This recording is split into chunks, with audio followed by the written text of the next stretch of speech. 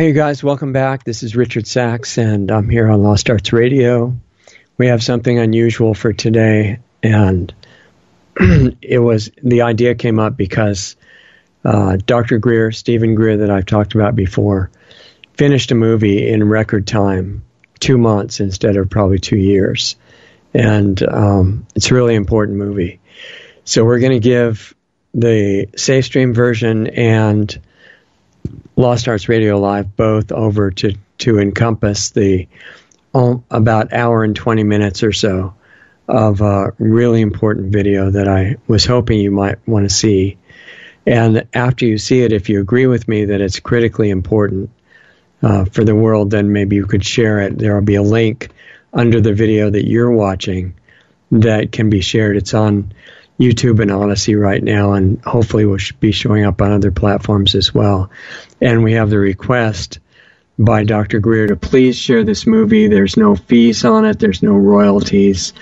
There's no nothing that you have to pay in any form for posting it everywhere in the world. And he said, please let at least 1 billion people see it really quickly, because this is time sensitive. And the reason it's time sensitive, and you'll notice we're doing our regular show on both the SafeStream version and the Lost Arts Radio Live version. So I am somewhat mindful of the fact that I want to keep everything very nice and acceptable on the SafeStream version, but we needed the time to combine them together for tonight. So the idea is that since the early 1950s, there's been a plan in motion to put on a production for everybody, for your viewing pleasure, except it's not on the screen, it's in the real world. And this would be an invasion similar to the one that you may have seen if you watched Independence Day, except it would be fake. That's it. Well, Independence Day was fake too, but Independence Day was part of the pre-programming to make you scared of UFOs and ETs and aliens, and to think that all of them, or at least the bad ones, want to come here just to destroy the planet, steal things, kill people, stuff like that. And no, it's too late. That role is already filled by our rulers who are living in human form right now. The aliens are not the ones to do that. And who's to say who's alien anyway? Maybe the humans are aliens compared to the visitors. But the main point is there's no alien threat. There's no threat in the aliens to national security. There's no, connection between the real ET visitors, with evidence of which is overwhelming. There's really no question that they've been actively visiting from other worlds since at least the 1940s, when they got concerned because the U.S. was testing nuclear weapons at that time, atomic bombs. And their concern is they don't want us to blow up our planet, or the unusual distance effects that nuclear weapons explosions have in totally other places that are far away. Because distance and time are not what they appear, but that's another long story. The main thing now is that there's a plan that's been in motion since the 50s, and it's to take away any remaining rights and freedoms that what's going on already in the world may not have taken care of. And it's very important because the signs are now in the media and other places that this particular false flag is now underway. So if you spread the video as widely as Dr. Greer wants, or more so, and it becomes totally exposed all over the world, it's going to be harder for it to actually happen. So you'll understand more when you watch the video. So get your popcorn or whatever you want to have while you're watching a good movie, and realize this is really important to absorb. Don't watch it like a superficial entertainment and then forget it. This requires action on your part, and as far as sharing it goes. So I'm going to get out of the way. I'll be watching it on my side too, and we'll let Doug go ahead and play the main video, and then I'll be back for a minute at the end with a couple of comments. So have a good time, relax, watch the movie, and I'll see you in a little while.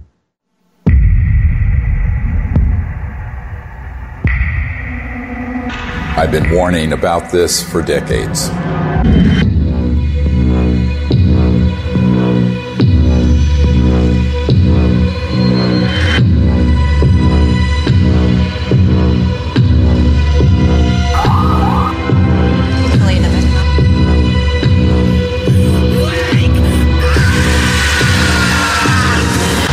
No, not that. This. Speaking of conspiracy theories, of truth at the bottom of them, the Corona relief bill the president signed last month contains a provision that hasn't gotten a lot of attention.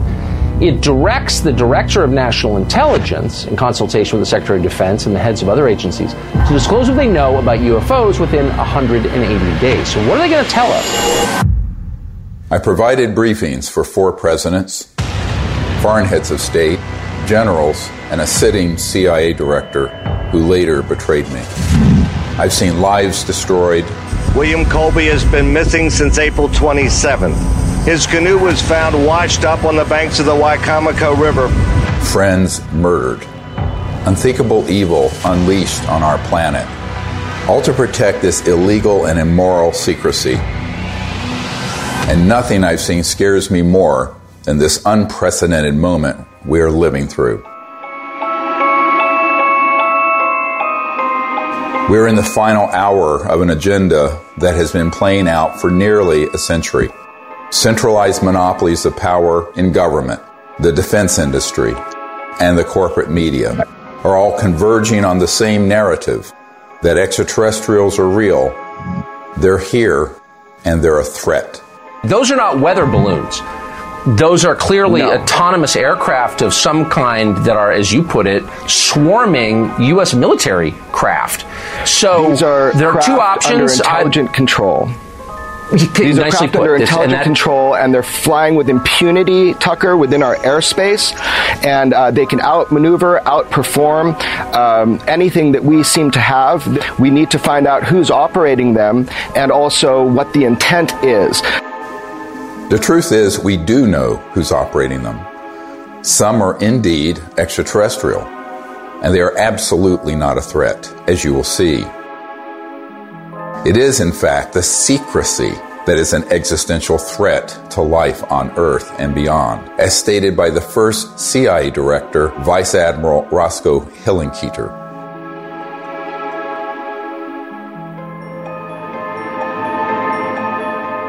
In 2020, I was asked to brief the President and Vice President on a situation that completely spiraled out of their control. They had been lied to, just as you have been lied to, and we cannot stop what is coming if we don't finally confront the truth.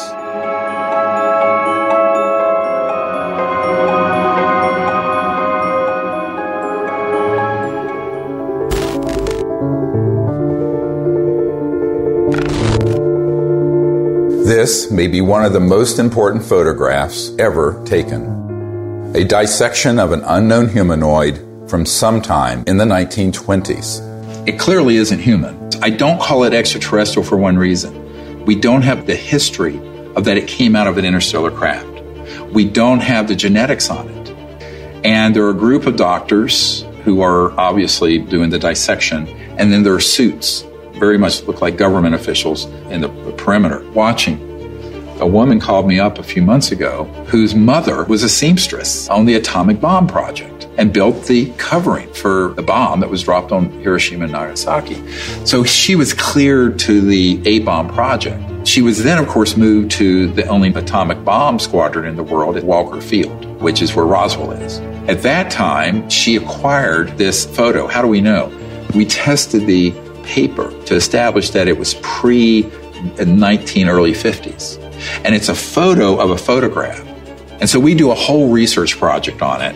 We have it analyzed by the top medical archivist in the world, Dr. Burns in Manhattan, who establishes that it is the 1920s. We have the top clothing experts at the Metropolitan Museum of Art determined that those absolutely are from the 20s. So medically, clothing, everything. But if it is what we think it is, it means that there had been targeting and retrieval of extraterrestrial material and beings that are 20, 25 years before Roswell. And that opens another whole chapter. Now, the reason I think that's quite possible, I've had members of my team who've been in the vault and in the classified projects who have seen top secret files going back to the late 1800s and early 1900s dealing with ETs and ET craft and beings. So everyone thinks everything happened at Roswell. No, this goes back longer. Think about that. At least 100 years of UFO secrecy. Do you really think this guy, or this guy, or God forbid, this guy, really have a grip on this issue? Excuse me, I didn't mean to fart out of my mouth. They don't. This is why heads of state from around the world come to me, a retired medical doctor, to get the truth about this phenomenon. And sadly, they don't have the power to do much about it once they know the truth. In 2001, I brought together 20 senior military, intelligence, and aerospace whistleblowers at the National Press Club in Washington, D.C., for a press conference that would change the world forever. The men and women who are on this stage and the some 350 additional military intelligence witnesses to the so-called UFO matter and extraterrestrial intelligence can prove and will prove that we are not alone. This marked the public debut of the Disclosure Project and the launch of the global disclosure movement to end UFO secrecy and disclose technologies that would end poverty, climate change, and the use of fossil fuels overnight and transform every aspect of life on Earth. One of the biggest bombshells at that 2001 press conference was the testimony of Carol Rosin, an aerospace executive who worked beside Wernher von Braun, the Nazi rocket scientist who came to America after World War II to work for NASA. Carol received his deathbed confession, a testimony so terrifying that we spent the last 20 years trying to warn about it. Now, here was von Braun sitting at a desk when I first met him, explaining to me that he was told he only had 3 to 6 weeks to live, but that he was going to stay alive long enough to teach me what the real game is that's going on. And it started out when I was in the industry, the Russians were the threat. We had to build space-based weapons against the Russians. And then third world countries called nations of concern at that time. And then the asteroid threat, which I thought was kind of comical that we could just put weapons up there to shoot down or steer an asteroid. And then it leads to the last card. And then he would repeat to me over and over, and the last card, the last card, the last card would be the extraterrestrial threat. He explained to me that there was a moment when we were going to be told that the extraterrestrial beings, that their craft were a threat, and they were not. These craft that have come here are now not UFOs, they're identified flying objects, and we know that they have beings in them. And we have witnesses here who have told you that they can shut down our missile silos. They can stop a rocket going into space that's a test. We have witnesses here who have worked in the classified departments who have the courage to come forward here to support what Wernher von Braun told me back in 1974 to 77. At the end, I said, and it's all a lie. Well, it's still all a lie. The ultimate dream of the dialectical war machine, the military-industrial complex, is to have this war with a potential extraterrestrial civilization. It's their dream of all times. You know, you can roll into place all the kind of strictures of a national security state. You can spend literally trillions of dollars a year on massive military equipment, super high-tech equipment, etc. And so that it's logical that they would use that as an excuse. And we do know from repeated examples of it that the utilization of a false flag operation to initiate a war goes on over and over and over again. Our human family does that. The nation states do that. Hitler has done it. They dress up troops looking like some other neutral country they want to invade and have their own troops dress up like them and pretend they've assaulted somebody, and they rush in and attack that country. You know, it's gone on and on. Flashback to September 11, 2001. The world is in shock. the American people are paralyzed with fear and grief. Over the next few days, an unprecedented show of solidarity and patriotism. Americans fly their flag from every car and hang them outside their homes. They unify around an overwhelmed president, brought together as one by terror and loss. Few raised an eyebrow as constitutionally protected freedoms disappeared and the war drum beat loud and unopposed. The 9/11 attack set the stage for an invasion agenda that had been pre-planned for years, as General Wesley Clark revealed in a 2007 interview. He said, I just got this down from upstairs, meaning the Secretary of Defense's office today, and he said, this is a memo that describes how we're going to take out 7 countries in 5 years, starting with Iraq and then Syria, Lebanon, Libya, Somalia, Sudan, and finishing off Iran. I said, is it classified? He said, yes, sir. I said, well, don't show it to me. When Von Braun talked to me about this faked extraterrestrial, he called it a faked alien invasion that was being planned, I saw on a board a list of countries against whom we were going to build space-based weapons. I called Wesley Clark, and he answered the phone. And I said, well, what is it about? And he said, well, I asked that question. What is it about? And the guy at the desk said, I don't know. I said, we're going to war with Iraq. Why? He said, I don't know. In its paper, published in 2000, Rebuilding America's Defenses, the neoconservative think tank Project for the New American Century asserted that only a, quote, new Pearl Harbor would generate the political will for the military and defense policy transformations the group desired. Indeed, these traumatizing events are always planned or hijacked in order to manipulate perception and manufacture consent for military action and the theft of our wealth and liberty. George W. Bush, Dick Cheney, and others had decided to go to war with Iraq long before Colin Powell gave that presentation. I feel like it was the lowest point in my professional and personal life that I had a hand in managing it. But we've come a long way since the 9/11 attacks. That same document that called for a new Pearl Harbor goes on to describe how we need to put weapons in space and even predicts the creation of the Space Force. For a complete fascist takeover, the men behind the curtain will have to play their final card, a cosmic 9/11. This temptation to generate a false flag attack on the part of some extraterrestrial civilization, you even hear people like Ronald Reagan make reference to it. Perhaps we need some outside universal threat to make us recognize this common bound. I occasionally think how quickly our differences worldwide would vanish if we were facing an alien threat from outside this world.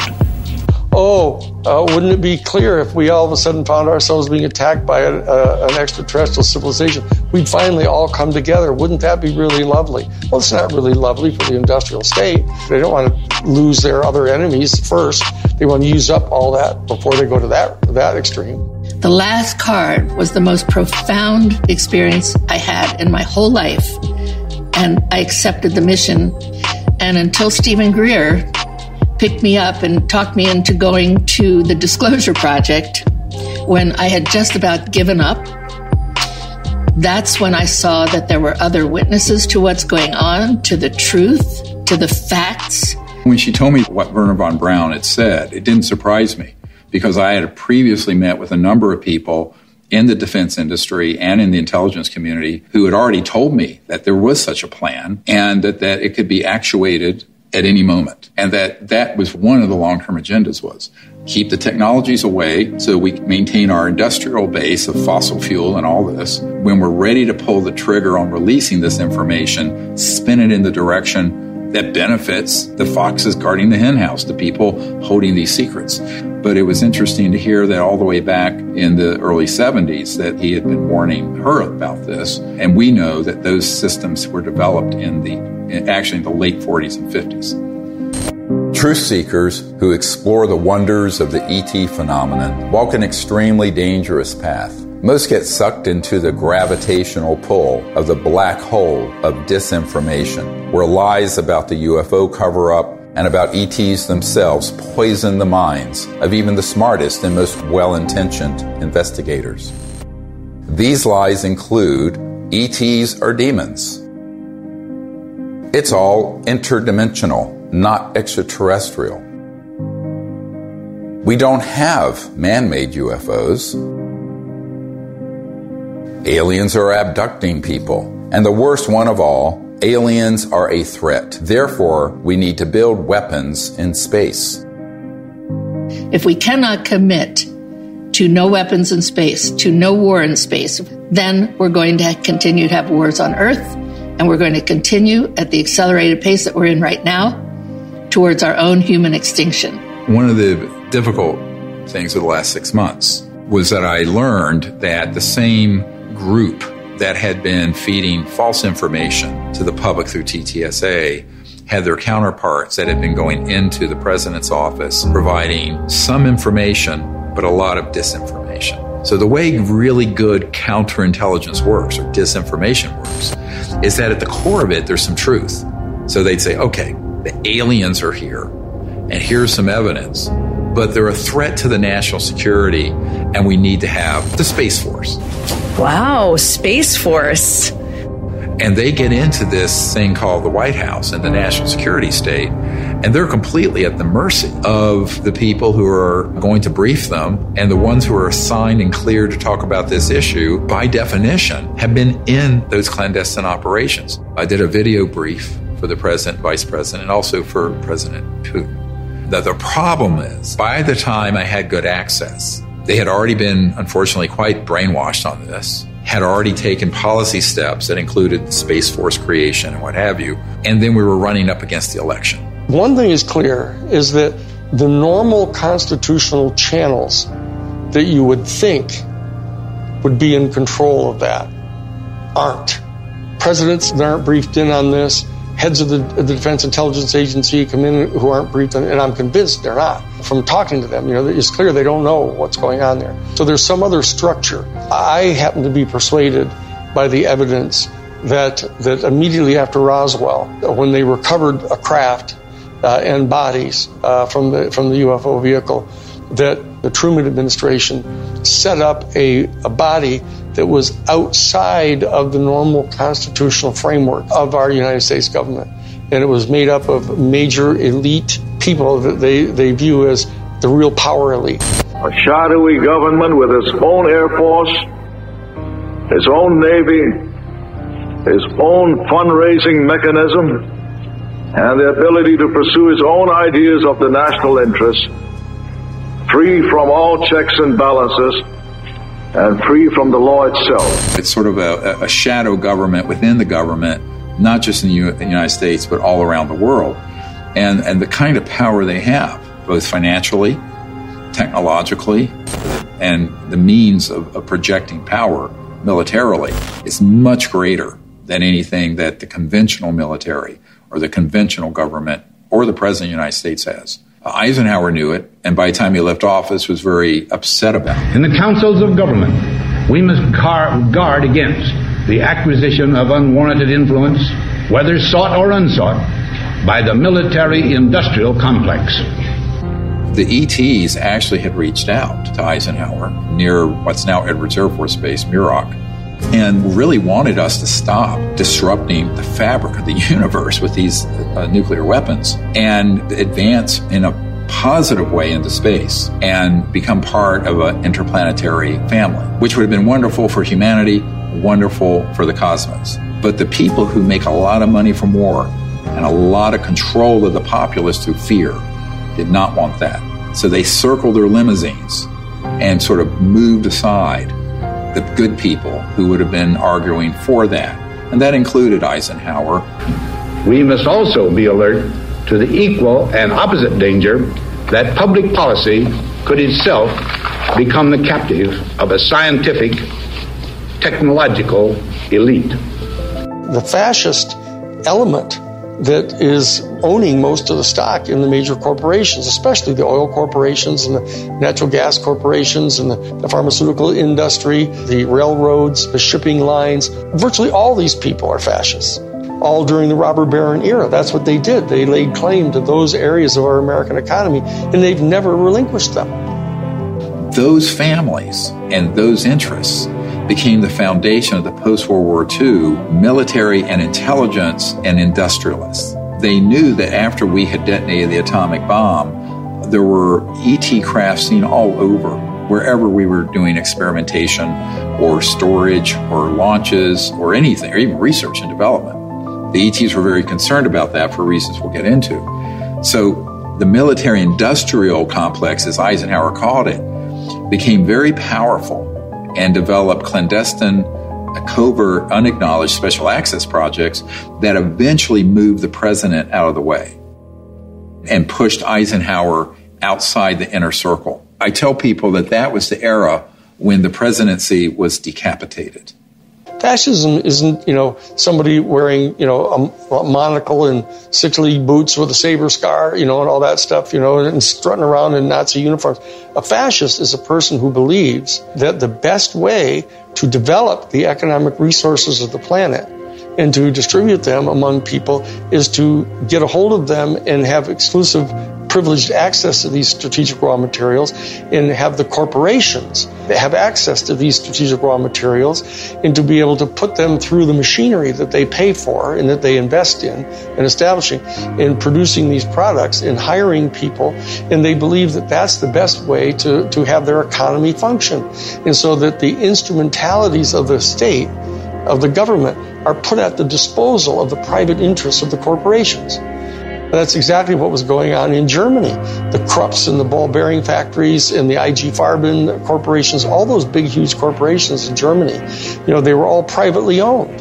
In fact, they were financed by Brown Brothers Harriman and giving the loans to the post-World War I Germany to build them back up.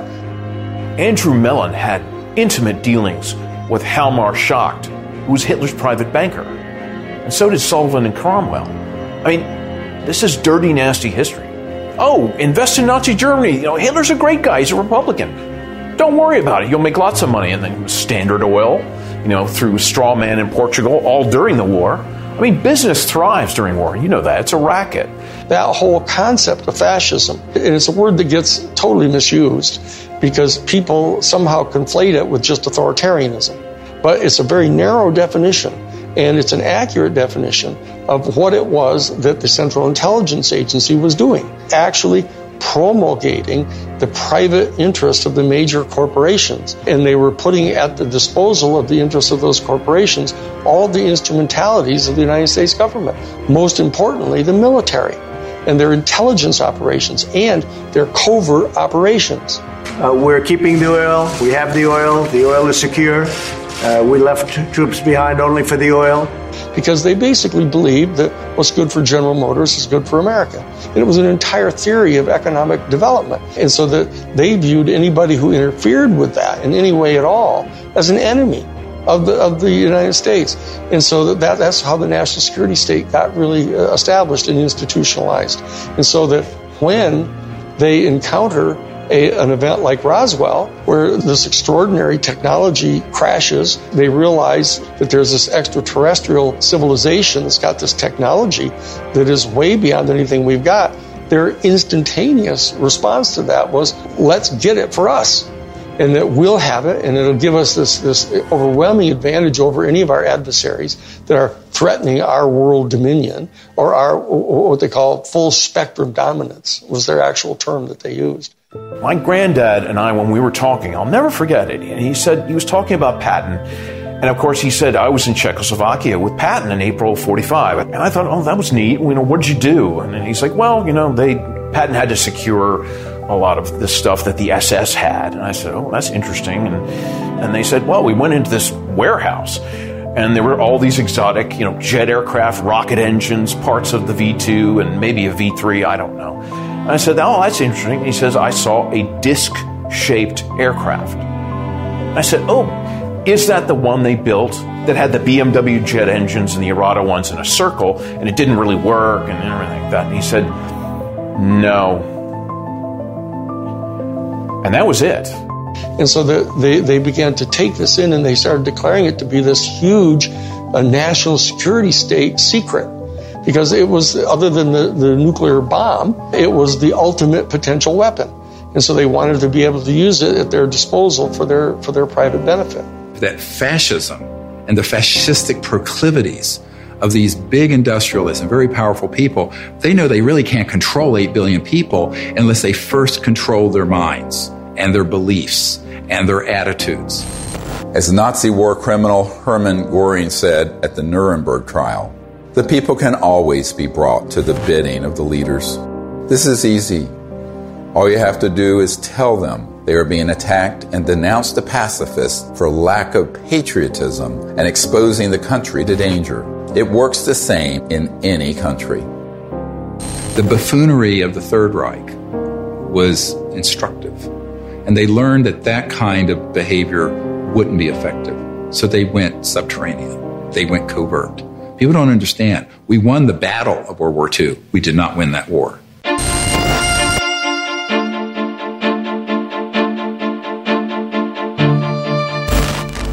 My name is Paula Harris. I'm an international investigative journalist in the area of UFOs. I've been working in this field since 1979. When I was living in Italy, I was reading in a journal that two little boys, they called them Indian boys, had been present at a crash near Socorro, New Mexico. And I was wondering why none of my colleagues ever followed up on that. So when I came to the United States, Destiny had it that I was able to locate one of the men, Remy Baca. He told me in detail that they had witnessed this crash, these two little boys, in 1945. There was an object that shaped like an avocado. And what interested me most, because I look at the timing, is it was exactly 1 month after we exploded the atomic bomb. And the atomic bomb was July 16th, 1945. 5, 4, 3, 2, 1.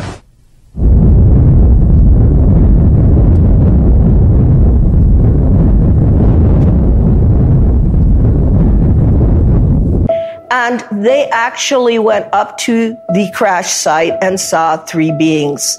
They were tall and thin. They had long arms. They had said they looked like a standing fire ants. One of the witnesses said he thought they were hurt because they were screaming. And the witness was 9 years old. So he wanted to go in and help them. I had these feelings that were being projected from them to me through my mind. I could feel what they were feeling: pain, anxiety. They were far away from home. They were lost. They were hurt, and I could feel that. And I could see all kinds of pictures in my mind that to this day I have not been able to figure out what they were. So why it's important is we have 2 witnesses. It happened August 16th, 1945, and from that area, about 13 miles away, we had exploded the atomic bomb. So I thought, well, let me go there, and for 5 years I investigated this case and realized that whatever happened 1 month later was a statement to the planet. It was a statement about our going into the nuclear age. And it was a statement that meant, wake up, because whatever you guys did 1 month before is going to affect you for the rest of the planetary life. Assuming that they've always been there, but what caused this great interest in us, this large incursion after 47? Well, obviously, the atom bomb. If you accept the multidimensional theory, it's highly likely that we've done a hell of a lot of damage. In somebody else's world, they might have even done more damage there than we did here. We kicked the hornet's nest because we actually were doing more damage in those other dimensions and worlds than we were doing here.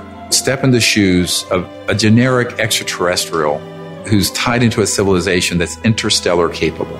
And you are observing that in one person's lifespan, 100 years or so, we're going from guns and maybe cannons and a machine gun in World War I to thermonuclear weapons, then into the space age. Then these clandestine and covert unacknowledged projects develop weapon systems based on studying extraterrestrial systems and then beginning to put them on satellites, on aircraft, and on ships and on land-based systems. So the ETs are sitting back and looking at this in its aggregate.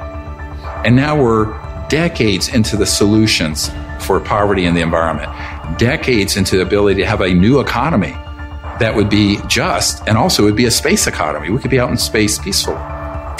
We're decades to when we should have ended the war to end all wars was supposed to be World War I. What have we done? One war after another. Now they want to launch the big one, this final card that Wernher von Braun spoke of, interplanetary war, by hoaxing an alien threat. So these civilizations are really quite appalled, frankly. And at the same time, we're using weapons like atomic and nuclear that disrupt the fabric of the universe. And their worlds are affected. We knew the world would not be the same. A few people laughed. A few people cried. Most people were silent. I remembered the line from the Hindu scripture, the Bhagavad Gita. Now I am become death, the destroyer of worlds. I suppose we all thought that, one way or another. I am death, the destroyer of worlds, plural. Worlds, plural, is not just this planet. So it got to me that Oppenheimer knew right well that they were having UFO visitations, that someone was interested, and I had in my possession already the MJ-12 documents that are on Ryan Wood's website. A letter from Robert Oppenheimer and Einstein addressed to President Truman. It's called Relationships with Celestial Within Our Bodies. When you say relationships with celestial bodies, and you are calling whoever was over that area cultures, you're not really talking about any kind of hostility. What you're talking about is more integration. So that whole document said, what do we do with this problem? Do we communicate with them and treat them like they're another country? And if so, the United Nations is not capable of handling this. In the document, it says we need to create a supra-United Nations. These are the words of Einstein and Oppenheimer. Who can deal with this problem? The ETs have done a number of things when we go too far where they stop it. Now, they don't do anything hostile or violent back. They've made it quite clear through very explicit events where the ETs do not want humans going out there with guns blazing. A couple of nuclear weapons sent into space were destroyed by the extraterrestrials. The one incident, for example, was they actually photographed the UFO following the missile as it climbed into space and shining a beam on it, which neutralized the missile. And that is their major concern, is to preserve the integrity of the Earth, because it affects their own system. The very end of the 70s and the early 80s, we attempted to put a nuclear weapon on the moon and explode it for scientific measurements and other things, which was not acceptable to the extraterrestrials. And what happened? They destroyed the weapon before it got to the moon. The idea of any explosion in space by any Earth government was not acceptable to the extraterrestrials, and that has been demonstrated over and over. And what's the consequence? How is that demonstrated? By the destruction of any nuclear weapons sent into space. If they were hostile, they would have just eliminated all that testing. They don't. I find out that is not the way they operate. They warn. They say, what the heck are you doing to your beautiful planet? And you have a choice. We have a choice. We can listen, or we can let it happen. If people are watching the media right now, they're not hearing about the peaceful extraterrestrial craft. What they're seeing are released, supposedly leaked documents, leaked videos, much of which is not even true. They're not real. It's faked right there. And it's being presented in a format that is to cause fear, to make us see the crafts and the beings as enemies. There's no question whatsoever that the elite that are in charge of the national security state infrastructure, both the official infrastructure and the unofficial infrastructure, are in fact not only fascistic in their economic vision, but they're racist. So I'm telling you, when you see the documentation that goes on inside the Third Reich, in the courses that they were teaching at the thing called the Ordensbergen. The Ordensbergen was this series of 4 castles where they trained the SS people, and you get access to their documents where they're talking about this eugenics and everything. Why is it that they hate the Jewish people the way they do? And people don't have any idea. People got some weird, distant ideas about this, mainly because we allied so closely with the fascists, even immediately after World War II, that they suppressed all of this information about them. And so people don't really know the details of what their thinking was. But the bottom line is that this issue of racism runs extremely profoundly deep in this elite white male Caucasian elite that owns most of the stock and shares of the major corporations and are the promulgators of this fascist ideology, right?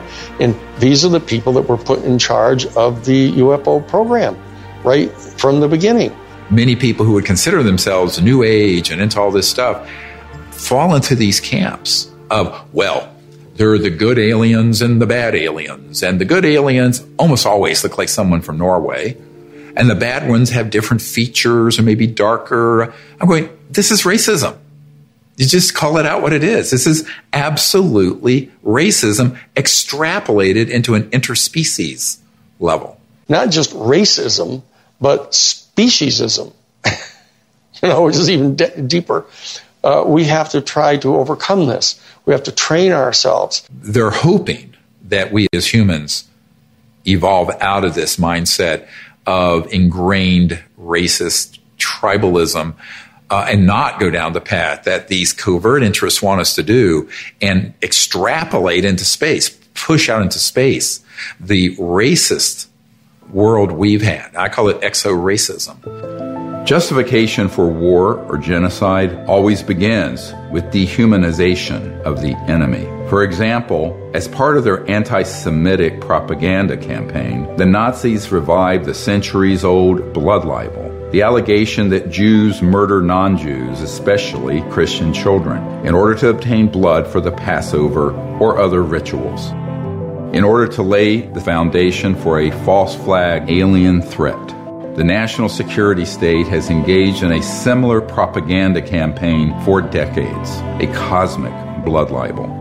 The national security state apparatus and their media allies have been flogging that particular theory that these extraterrestrial civilizations are all here to eat us or to take over our planet and rape our women. There's a whole scenario that's always gone on the part of authoritarian warrior states, about the ultimate other, the Hun.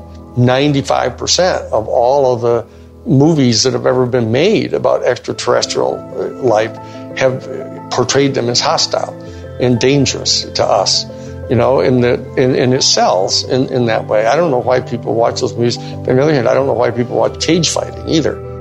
When Unacknowledged went viral and got hundreds of millions of people to see it, within months, they stood up the TTSA with Luis Elizondo, who is a famous disinformation operative in the Pentagon, at least amongst intelligence officials that I've met with, and others who are well-known disinformation figures within the UFO subject. That began the whole process of trying to pull the narrative back to, gee, we don't know what these are, but here's the evidence that we're, quote, leaking, which wasn't a leak, it was a controlled release. And then they hit the button, so the mainstream media that will take dictation from the intelligence community begins to cover it in the New York Times and CNN and every network around the world. Whereas the Disclosure Project has 100 times more direct military witnesses and better evidence. And they wouldn't touch it because it doesn't have the threat narrative attached. It doesn't have the agenda attached. The UFO threat is being exposed by this former Defense Department official. There are unidentified vehicles violating U.S. airspace with unknown intentions and extraordinary capabilities being encountered by U.S. military personnel. We don't know where they're from. My gosh! Chris Mellon, descendant of one of America's most influential families, oversaw the budgets for some of the military's most top-secret weapons programs. I think there's a reason they picked a Mellon. This is a tradition in our family. You know, as you said, the Mellons were the first family of intelligence that will go along with, we need to do this for the good of the country. Yes, you got to lie and do whatever you have to do, but, this is what we need to do. And they'll just do it. I mean, I'm not going to, stay silent when members of my family lie to the American people. I won't do that. It's one thing for my dad, in the old days, to get up there and do some mild fibs about, highways. This is not. You're messing around with the survival capability of the human race. Correct. I mean, that's not an overstatement. Right. This is deadly serious. It's not funny. I know from direct conversations with Lou and with Chris that they know that the major military authorities with whom they've had very close communications realize that if, in fact, the extraterrestrials were hostile in their intent toward us, they could have done anything they want to do. They can come and go at their pleasure. And so that in that regard, they do not constitute a clear and present danger to our national security. But they also know that they're in the habit of getting their funding for all of their entire organizations, etc., by flogging a threat. And so that they're inclined to do that because the simple fact is they don't trust the people in Congress. They think the people in Congress are so Pavlovian in that they, in fact, distrust their constituency so much that they have to scare them. And so they say, well, if we're going to be able to justify having hearings about the UFO issue, we're going to have to tell our people that, they're a potential threat to us. And so therefore, they're conning their own constituents. And then they are getting conned by the military-industrial complex because they don't trust them either. And this is a question of integrity. That as long as people are not trusting each other and they're conning each other, this is dangerous. This is how wars start. This is how people lose control of the narrative of what's going on here. Those of us in the CE5 community, et cetera, need to establish some kind of level of discourse with Lou Elizondo and with Chris Mellon. All they have to do is know that we're obviously sophisticated enough to know that what they're saying publicly, they know isn't true. We have to be able to establish diplomatic relations with our own people if we're going to establish diplomatic relations with an entire extraterrestrial civilization. And so that we can't just degenerate into the same kind of low consciousness bullshit, that we're afraid of. The facts about UFOs are so much stranger than the lies that you discredit yourself simply by telling the truth, especially when it comes to so-called alien abductions. Perhaps the most devastating aspect of the cosmic blood libel is the hoaxing of alien abductions by humans in order to create a culture of fear towards extraterrestrials. Dozens of insiders have confessed this secret to me, but it wasn't until 2016 that I was able to get one of them to say so on camera. We did do that, yes. OSI did that. There was a special group out of the 7602nd Air Intel Wing at Fort Belvoir. They came out and did that. They had these people that had maybe some sort of defects, anatomical defects that were brought in to fool people into thinking they're aliens. Yeah. I can't give you any specifics because the program is still classified, and they probably still doing it. I wouldn't doubt it. They were still doing it.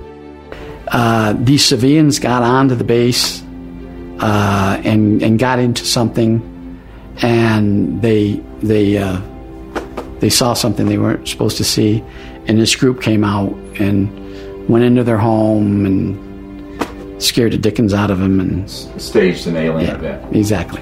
We have these technologies. They are being used in false flag operations where they hoax events.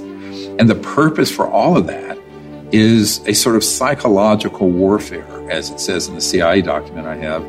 The director of the CIA saying the UFO subject is very valuable for its psychological warfare potential.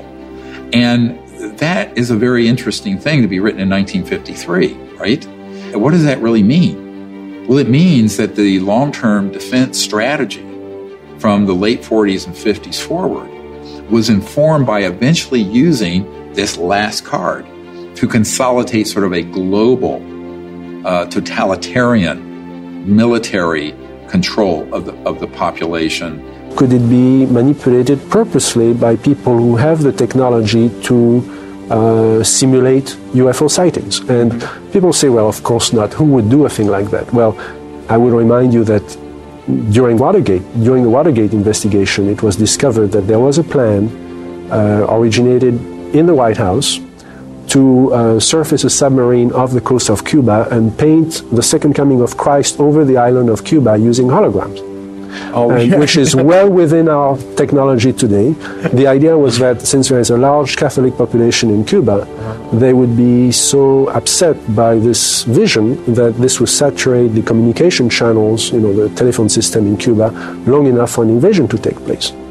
How interesting. I never heard of that. Well, I think that's a classic in psychological warfare, but that kind of manipulation is well understood, and I have personally investigated several apparently genuine UFO cases where there was in fact manipulation. My conclusion, the conclusion of scientists working with me, was that there was in fact a manipulation taking place, and that it was not a hoax on the part of the witnesses, but a hoax on the part of somebody much better organized than them. In Vallee's book, Forbidden Science 4, he describes a smoking gun document that confirms what Doty said. In an entry dated Thursday, 26th of March, 1992, Vallee writes, I have secured a document confirming that the CIA simulated UFO abductions in Latin America as psychological warfare experiments. We reached out to Dr. Vallee and asked him if we could publish the document in this film. He refused and tried to blame the producers of this film for his decision to not release it. Unfortunately, others in the UFO research community have similar evidence of this cosmic false flag, but are afraid to come forward publicly. This lack of courage or integrity, or both, is precisely why the secrecy persists. I also asked Richard Doty about the last card scenario, using the military lingo for false flag, deceptive INW, which stands for Deceptive Indications and Warnings. Have you been exposed, or did you come across in your career and your network the false INW or the Deceptive Indication and Warnings projects related to this? Yes. And what did you find out about those? That's pretty hush. I don't think I should talk about that. Yeah. I mean, that's where when I briefed the head of the Defense Intelligence Agency, that was the main subject. That is, that's very sensitive. Yeah, it's very sensitive. Yeah. Extremely. Yeah. So we'll just pass that question on.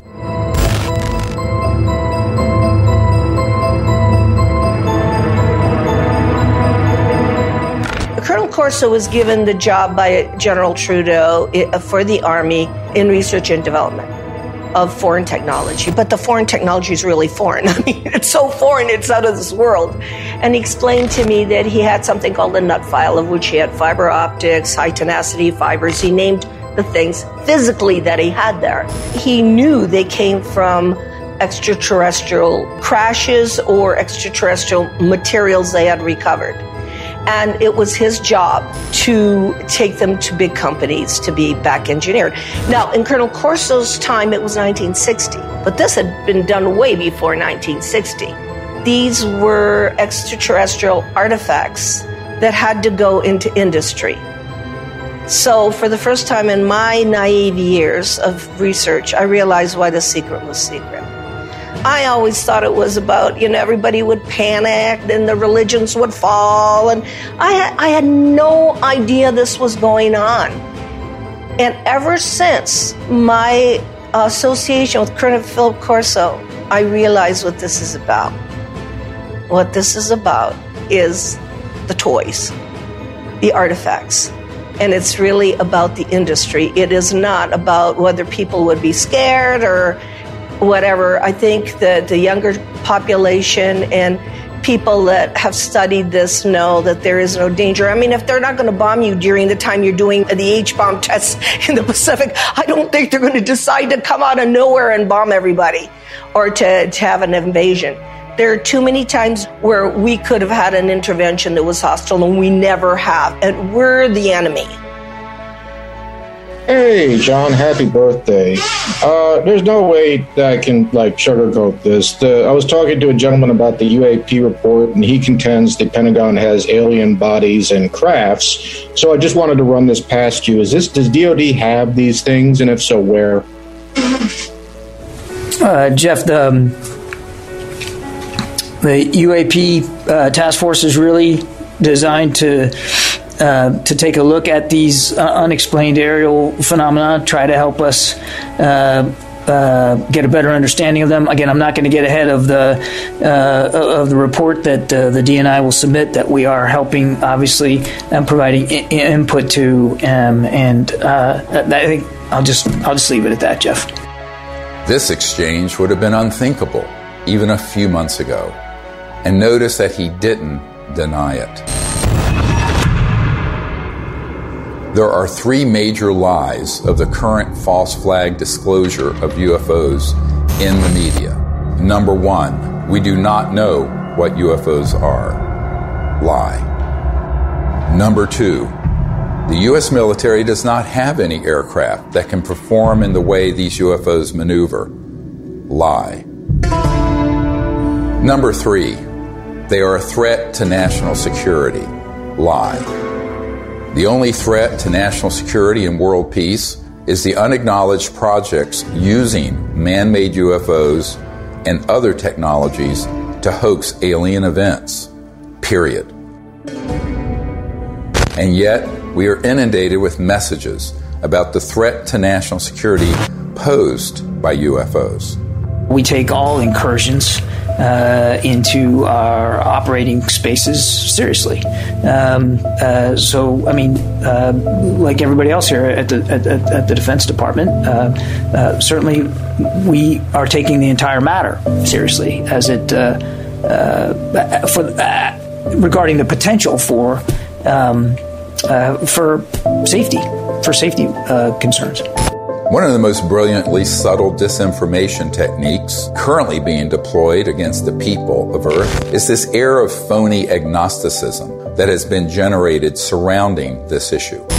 Do you believe that they sincerely don't know what these things are? They don't. We have the best military on planet Earth, the greatest intelligence agencies. These are true unknowns, and they were swarming our military arsenals. They're seen over nuclear facilities. This is documented. We need to find out who is operating these vehicles. There's a certain studied agnosticism that the media is allowing to come out through these ufologists. For example, Nick Pope. I mean, we are under siege. It's like there's a war of nerves going on. And if this was drones belonging to a foreign adversary, there would be an absolute outcry. And yet, the situation we're in, that we don't know what these things are, and they might even be extraterrestrial, that's worse. So I agree with Luis Elizondo on this. This is a potential catastrophic failure of intelligence. The same thing with people like Chris Mellon. Whether he's been paid or not, he will get up there and say, well, we don't know what these are, we need to study them. There's a vital national security issue, which is that our sovereignty is being violated by vehicles of unknown origin. Chris and I have met. We've talked about all this stuff. I think the TTSA program was a little goofy with Tom DeLonge. This is a mechanism to change the way the government acts. You're going to see us dealing with the Senate, us meeting with the intelligence services of other governments, and everyone is coming out of the woodwork and saying, this is real, we got to do something about it, and it very well could be a threat, but we can't put our head in the sand. Former Blink-182 frontman Tom DeLonge launched To the Stars Academy, or TTSA, supposedly to bring scientists and whistleblowers together to advance the disclosure of UFOs. In reality, this was a thinly veiled front group for the Defense Intelligence Agency, staffed with notorious spooks like Jim Semivan, the former head of covert operations domestic for the CIA. All of a sudden, the same media outlets that historically ridiculed this subject started fawning over DeLonge and his entourage of disinformation agents, and always with the specter of an alien threat. Hal Puthoff was soliciting me for funds for his quantum communication thing, which I think the Navy has had for 30 years. So there's a lot of disconnects going on. And of course, they've left that TTSA program, and I don't blame them. I think it was a shit show. And some type of CIA, quasi-psyop, something. And I don't think anybody was really excited about it. And when they say, this is a mystery we need to solve, that is not true. As you and I know, the U.S. military, especially the Navy, has reams of information on every shape of craft, where it's from, who's driving it, what they're up to, Forget it. It's just been going on for 70 years. The military-industrial complex is not stupid. Neither are the branches of the military. They know exactly what's going on. I think Chris means well. I really do. I don't think he's one of these guys, that's going around here, I'm going to fool the public and get paid for it. He doesn't need the money. I don't need money. We don't need fame or money. That's the last thing a Mellon wants. I'm telling you. And, of course, TTSA even had a Lockheed Martin Skunk Works engineer who said, we need more money to study this because we don't know how these operate. In 1984, I got my chance to go to the Skunk Works. I'm working on things that defy imagination. Meanwhile, we published a letter that was written to Ben Rich, the head of the Lockheed Skunk Works. And the person writing was a friend of Ben Rich and said, are these UFOs ours or extraterrestrial? And Ben Rich writes back, they're both. He acknowledges that they are both extraterrestrial and ours. Now, this is not some ufologist. This is the head of the Lockheed Skunk Works, the premier aerospace engineering entity, arguably, in the world. Another man exchanging letters with Ben Rich was military aerospace historian James Goodall, who was Rich's pen pal and confidant for 25 years. I met Mr. Goodall in April of 2021 at the 20th anniversary of the Disclosure Project, which we celebrated in Scottsdale, Arizona. He was dying of esophageal cancer. This is the mid-90s. He'd already retired from Lockheed. And I tracked him down. He was at USC Medical Center near the end of his life. And we were talking about John Andrews and some other stuff, and we started talking about UFOs. And he said, Jim, we have things out in the desert that's 50 years beyond what you, and he was talking directly to me, beyond what you can imagine. And if you've seen movies like Star Trek or Star Wars, we've been there, done that, or decided it wasn't worth the effort. I said, Ben, you want to expand upon that? And typical Ben response was, no. The first time I realized that some of these vehicles were actually man-made was when I met aerospace illustrator Mark McCandlish, who testified at the Disclosure Project press conference about a highly classified air show at Norton Air Force Base, where reverse-engineered flying saucers were unveiled for those with a, quote, need to know. A male staff member in Congressman Brown's office not only confirmed the exhibit, but the fact that there were 3 discs at that exhibit. These discs were hovering off the floor without any visible means of support. They were referred to as alien reproduction vehicles, also nicknamed the flux liner because they used high voltage electricity. This is a diagram that I made based on a sketch that Brad Sorensen did for me in rough form shortly after he had his sighting, and subsequently cleaned that drawing up and made it much more accurate. And that's the drawing that Dr. Greer is holding there now. Later on, I obtained photographs that were taken in 1967 by a military pilot, Harvey Williams, flying a C-47 for the Air Force at 12,000 feet, approximately 25 miles southwest of Provo, Utah. This particular vehicle matches the so-called ARV in all proportions and respects in terms of the detail of the shape of the craft. News articles from the 1950s describe how we were on the cusp of unlocking the secrets of gravity, which would unleash a technological revolution. But suddenly the articles stopped without explanation. This is the point where we cracked anti-gravity technologies, and it went totally covert. And this Tic Tac, the word is, it's Lockheed Martin. It's the successor to the TR-3G Black Triangle model. Elizondo just will talk the bark off a tree. He goes in circles. He's a great counterintelligence guy. I'd love to get into a debate with him, but of course that's never going to happen.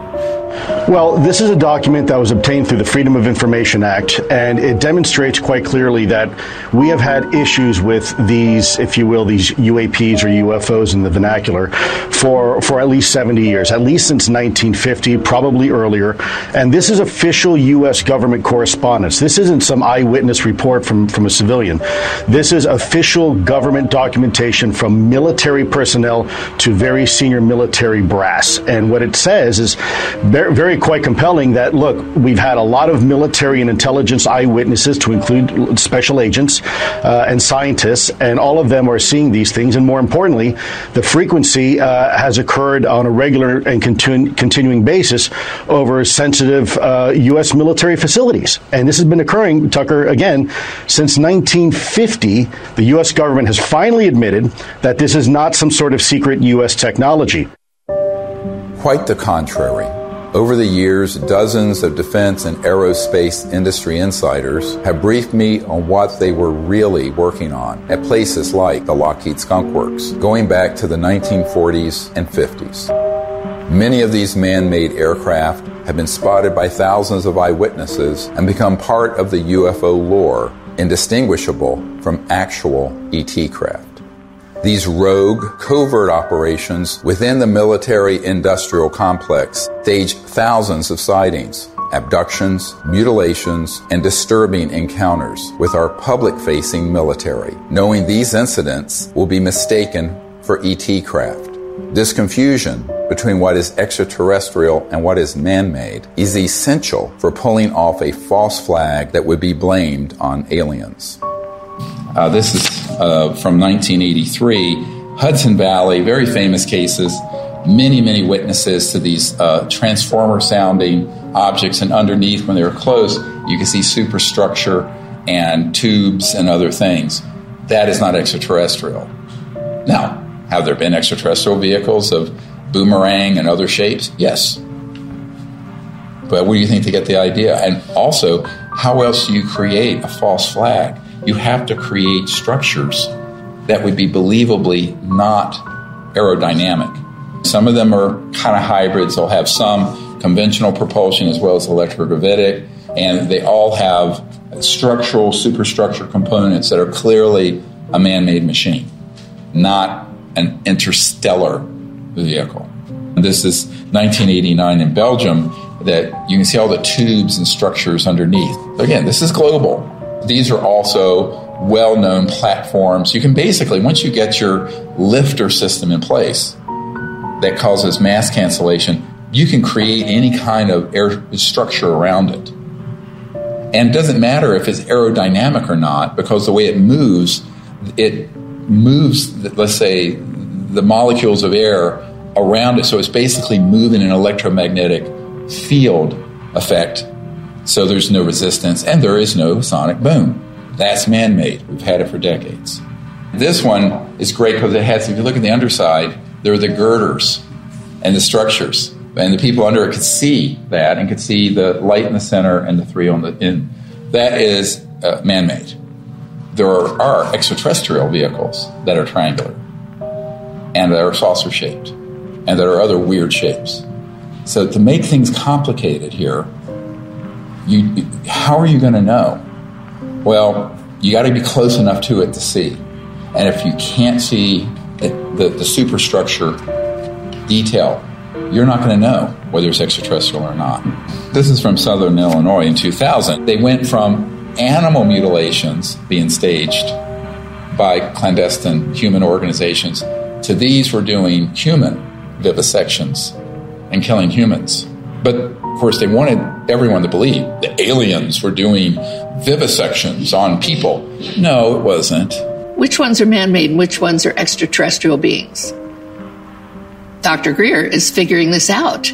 We've got to listen to this information. These are facts. This is not rhetoric. And then we've got to be able to apply it. We're taught to be afraid. We're taught to fear.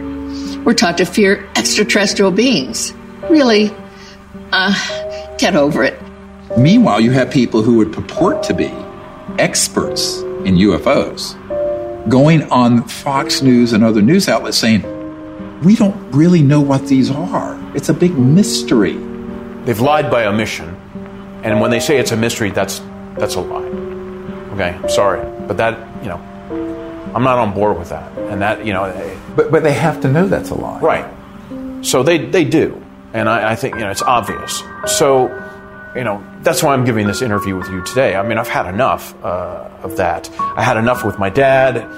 Was he a liaison to Majestic 12 as a magic member? Probably. He probably had 2 pages of the UFO file. Don't worry about the rest of it. Just need 2 pages are all you need. Okay, yes, sir. And Chris is going, yes, sir, too. So those people are very studied agnostics who act like we don't know. And that's why they're given an audience. If they were actually to say, here's what they are, here's what they're doing, which is what a truthful disclosure would be, they would be banned off those networks. I don't think I've ever spoken to anyone who has seen more reports, paperwork, photographs, interviews as you on this topic. Has there ever been a confirmed extraterrestrial ship? We'd have to say no. We'd have to say what's confirmed is that we don't know what this, let's call it a ship or an object. We don't know what it is. We can just say what it isn't. Great. And, you can ask yourself, well, then what? And, of course, what we call the extraterrestrial hypothesis is a valid one. I mean, maybe it is from some other place in the universe. In the axis of disinformation, Leslie Kean is the original shameless opportunist of ufology. Over 2 decades ago, Leslie embedded herself in the planning and execution of the Disclosure Project and then betrayed our trust by hijacking our top secret witnesses and case studies and repackaging them. Most people don't realize that on the day of the Disclosure Project press conference, intelligence agencies jammed our signal leaving the National Press Club building for the first hour. Leslie was there and she knew that we had revealed too much. She adopted this fake agnosticism so that every door to mainstream media outlets would be open for her. Anything that can operate in impunity within our airspace, within restricted airspace, that can have near misses with our Navy pilots, it has to be considered a potential threat. Anything that's in the skies that we don't know what it is, and it's demonstrating incredible capabilities. The only way the Department of Defense is going to deal with it is to see it as a potential threat. Anything that enters an airspace that's not supposed to be there is a threat. After receiving classified briefings on UAPs, Senator Marco Rubio called for a detailed analysis. This past December, while he was still head of the Intelligence Committee, he asked the Director of National Intelligence and the Pentagon to present Congress an unclassified report by next month.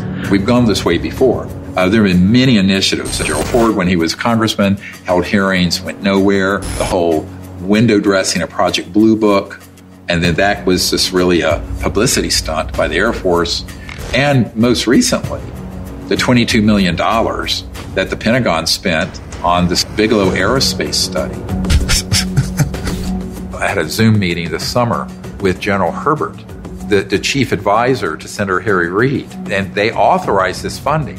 After spending $110 million, maybe more than that, because it was a 6-year-long program, where's the beef? What's the results? That money went to Robert Bigelow, who was in Nevada. And he's a buddy of Harry Reid's, right? Right, who was chair of that committee. UFO proponent. Exactly. They've definitely come here many times. Right. So, you've spent $100+ million gathering information, and what did you do with it outside of, collecting a couple of videos? The people in that circle around Mr. Bigelow and Bigelow Aerospace were all operatives of these unacknowledged special access projects. They made sure that those $22 million were the equivalent of opening a toilet lid, putting the money in and flushing it. And so what General Herbert said to me is that even in the meetings in the Senate classified SCIF, Secure Communication Information Facility in the Senate, all they got was like a 40,000-foot view. He was an Army pilot. And no detail, no nothing. And I said, yes, that is what was done, and was done on purpose. And so there was a pretty sizable budget for this program. What did they find? Well, basically what they did with that budget is a lot of different research to try to document what was going on, to try to understand the physics behind how the objects, move around, and then to just keep records of what they were observing. But they haven't been able to find what they are, where they're from, or anything like that. And I said, do you feel they were holding back? He says, oh, yeah, a lot. And we were very angry about it. Ultimately, the reason that $22 million grant wasn't renewed is that he and others realized they were being zoomed. They were being deceived and getting nothing out of it.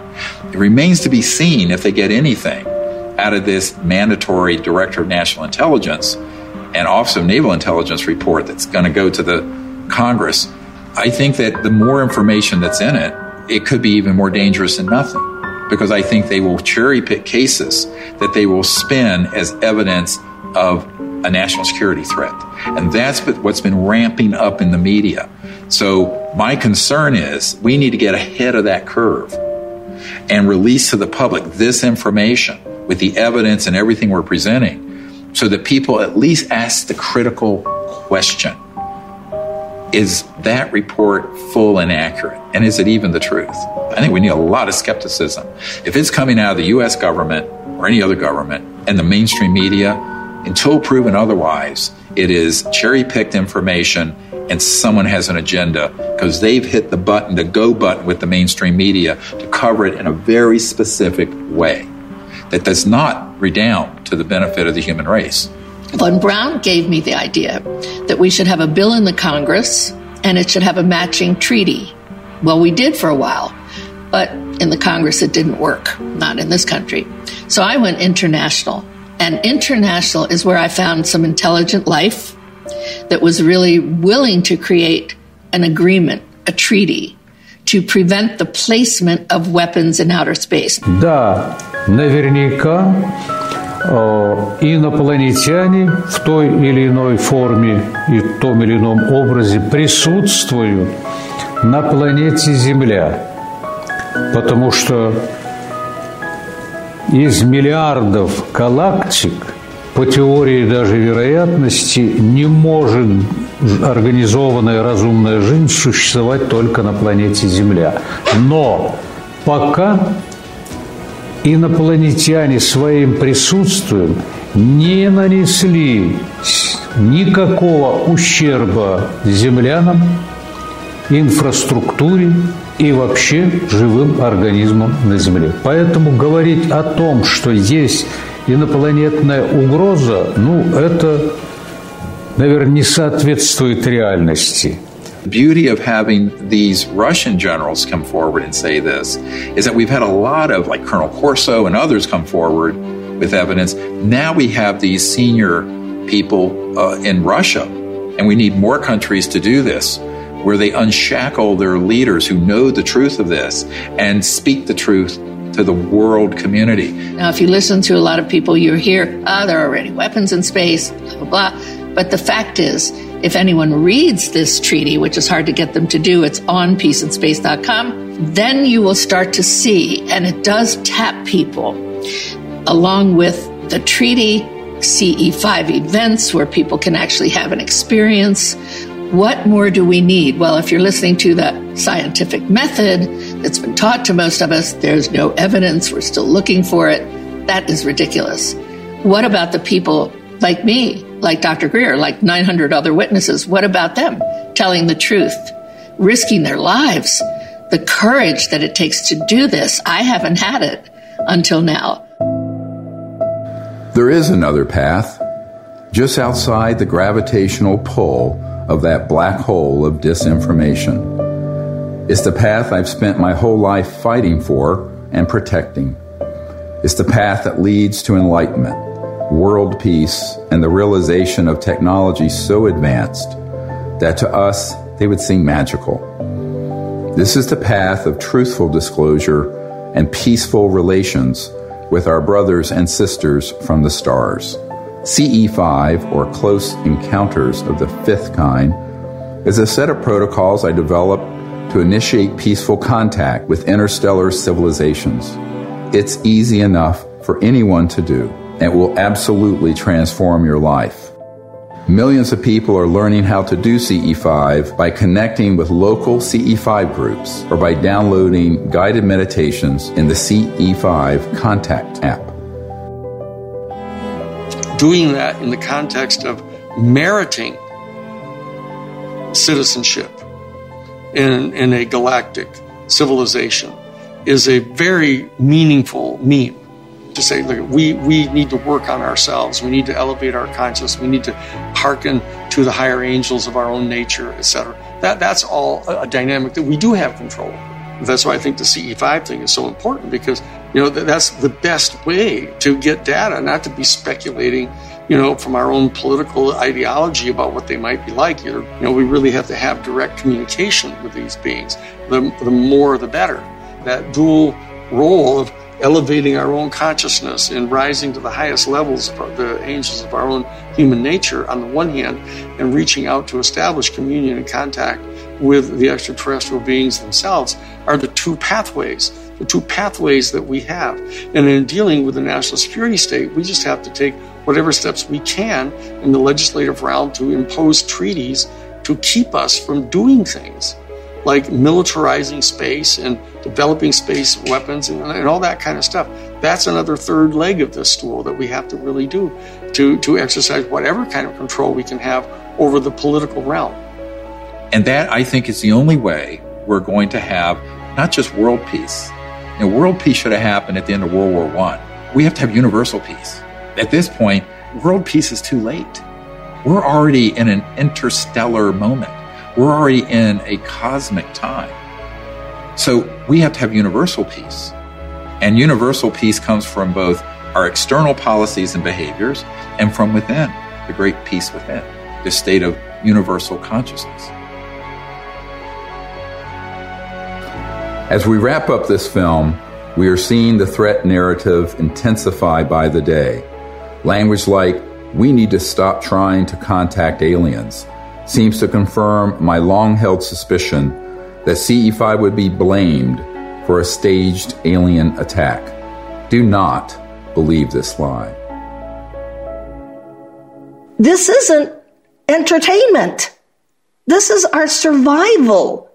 I saw that Dr. Greer would never stop doing this until he took his last breath, and that he needed help with this. This is not about us. It's not about, fame, fortune, money. There is no money anyway in all this. It's about finding a group of people that have the same vision, but the most beautiful vision he has. And I've attended so many CE5s, is that he has found a way, a non-hostile way, to communicate with who's ever out there, because whoever's out there is depending on him to change this situation. So that, for me, is the most important. The CE5 protocols that everybody can do is going to make a darn difference. So for me, the Disclosure Project is a miracle. And it hasn't been easy. It has not been easy. Can I give you a hug? I love you. You just keep going. We're here. You just keep going, okay? I'll never leave you, so you just keep going. Do what you do. And do what you do the best, because if we don't do it, nobody's going to do it. Do you understand that? Okay.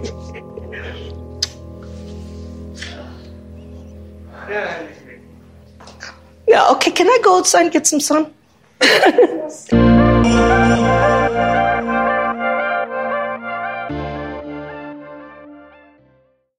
Okay, you guys.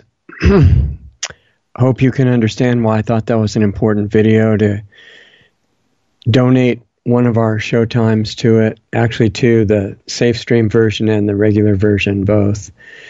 And I have enough comments that I could make on that would take a long show just to do the comments, but just, I can't do very much because we got to get ready for the Planetary Healing Club meeting at 6 Pacific in 25 minutes, which you're welcome to attend if you want to. We can talk there. That's at planetaryhealingclub.com. But just a couple of quick things for people that won't be in the Planetary Healing Club meeting. That this Peace in Space treaty that they mentioned, Alfred Weber is involved in that, and he's doing some great work. It's being signed by the people that aren't a threat. This thing of agreeing not to use weapons is a great idea, but it's usually agreed to by the people who are not the ones to worry about.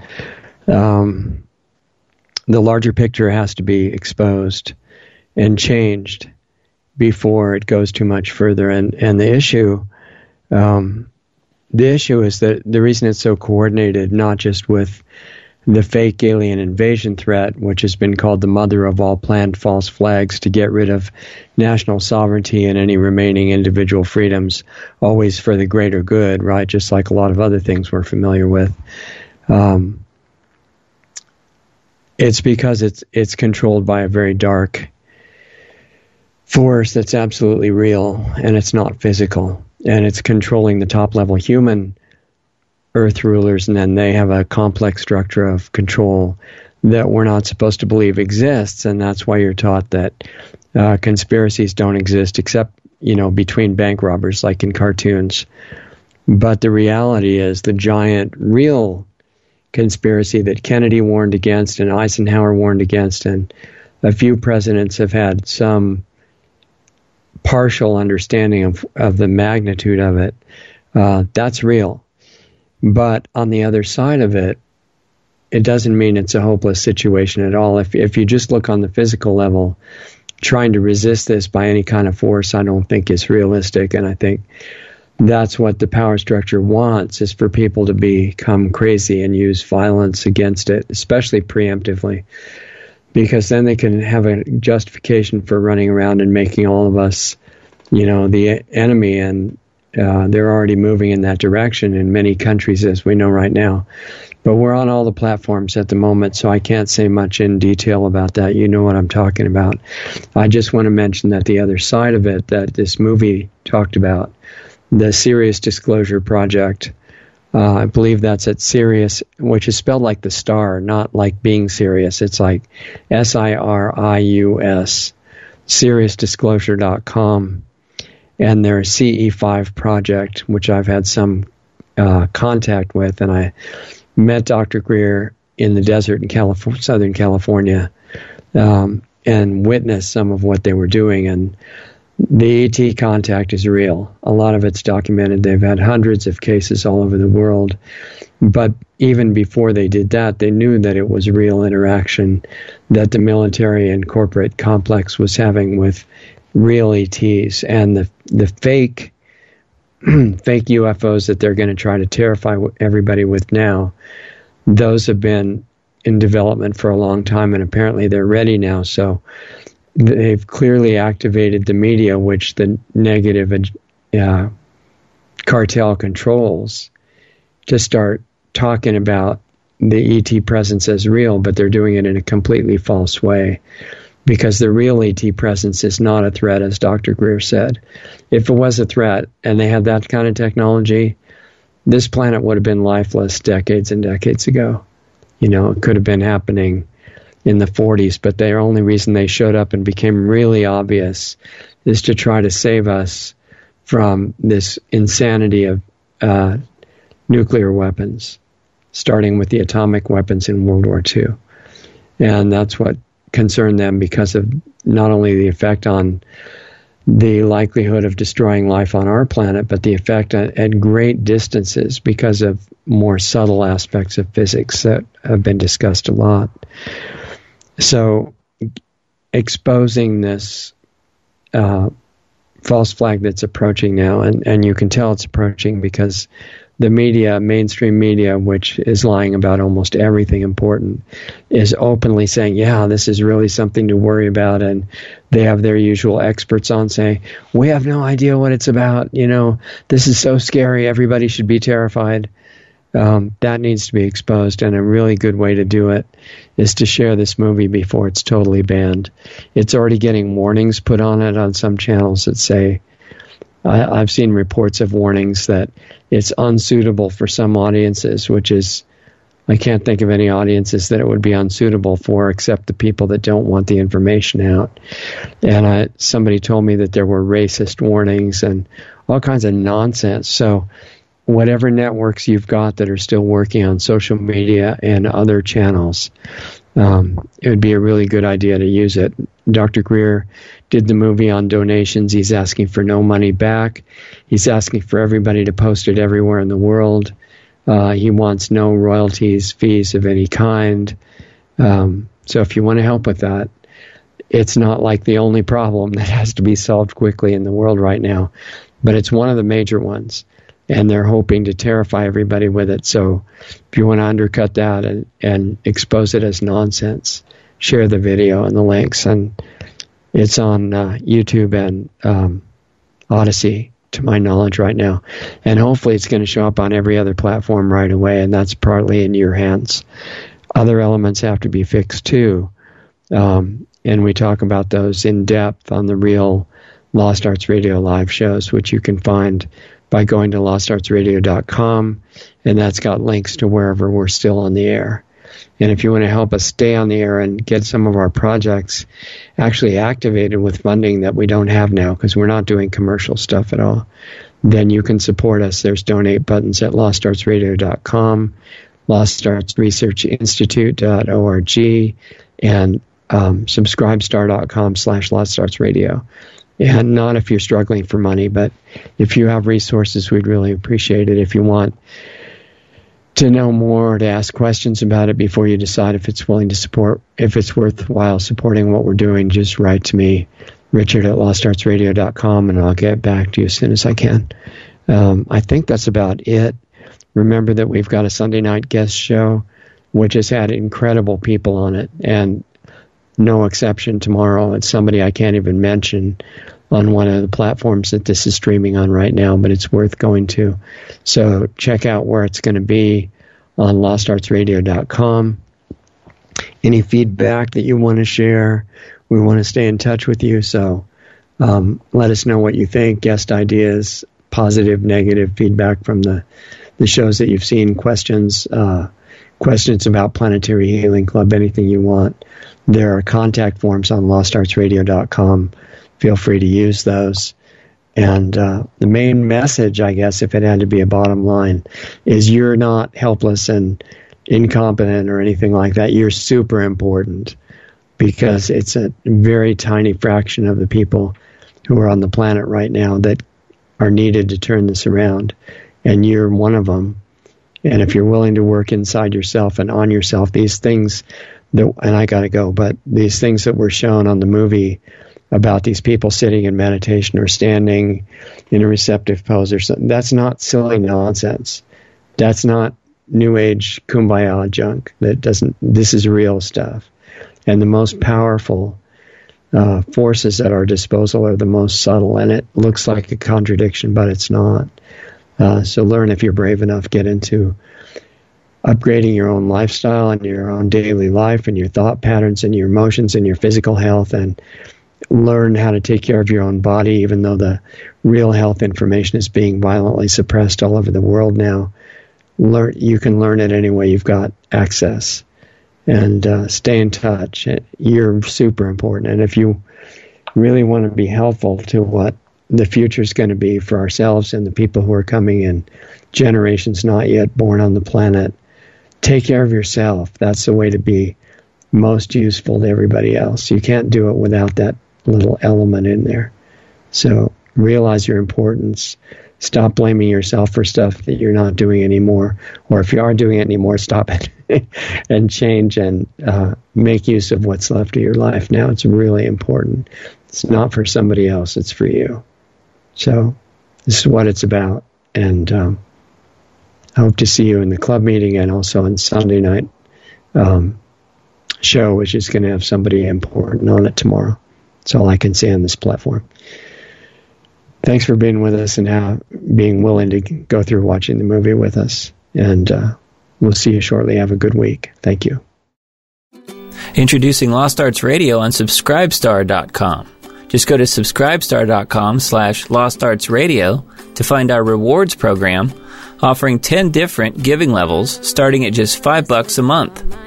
We offer incredible value for any rewards level, from extra monthly interview videos not available publicly to subscription-based Planetary Healing Club videos once, twice, or 3 times a month, to private counseling sessions with Lost Arts Radio host Richard Sachs, to tech help with me, Doug Diamond. We even have one option where you can be the star on Lost Arts Radio as our guest on a specially produced show just for you. We conduct an interview with you and broadcast it to our growing network and listenership. Our Subscribestar levels are one of a kind and offer great rewards for any budget. Please help support Lost Arts Radio. We can't do it without you. With increasing censorship on many of our channels, we really need your support today to keep doing what we're doing. As Richard says, we're not even at survival level yet. Lost Arts Radio has 3 weekly shows. Lost Arts Radio Live each Saturday night at 7:30 Eastern, 4:30 Pacific, which is a live stream currently on multiple platforms in case we get banned from some of the larger ones. Right now, we're on Facebook Live, Twitch, and DLive. You can access these broadcasts by going to www.lostartsradio.com/live for all the links to those channels. The Planetary Healing Club meets right after Lost Arts Radio Live at 9 p.m. Eastern, 6 p.m. Pacific on Saturday nights.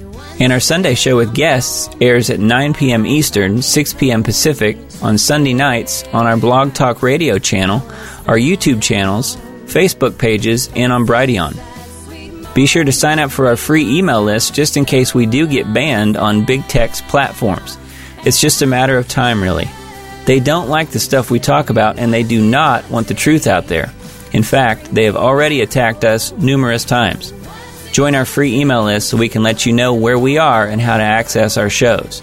The sign-up button is right on the top right on most pages of our website. The best starting point for all things Lost Arts Radio is our main site, lostartsradio.com, where you can find the hottest news selection videos that we curate just for you. Those are on the homepage and added to daily, as well as articles and breaking news about information you really need to know. Our show archives, the 10 most recent shows, are right on our homepage, as well as our Blog Talk Radio page at blogtalkradio.com/lostartsradio, or just click the All Things Radio Show tab right on our website.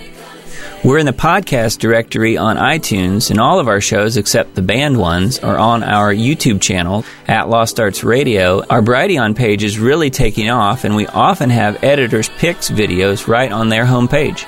Visit brighteon.com/channel/LostArtsRadio.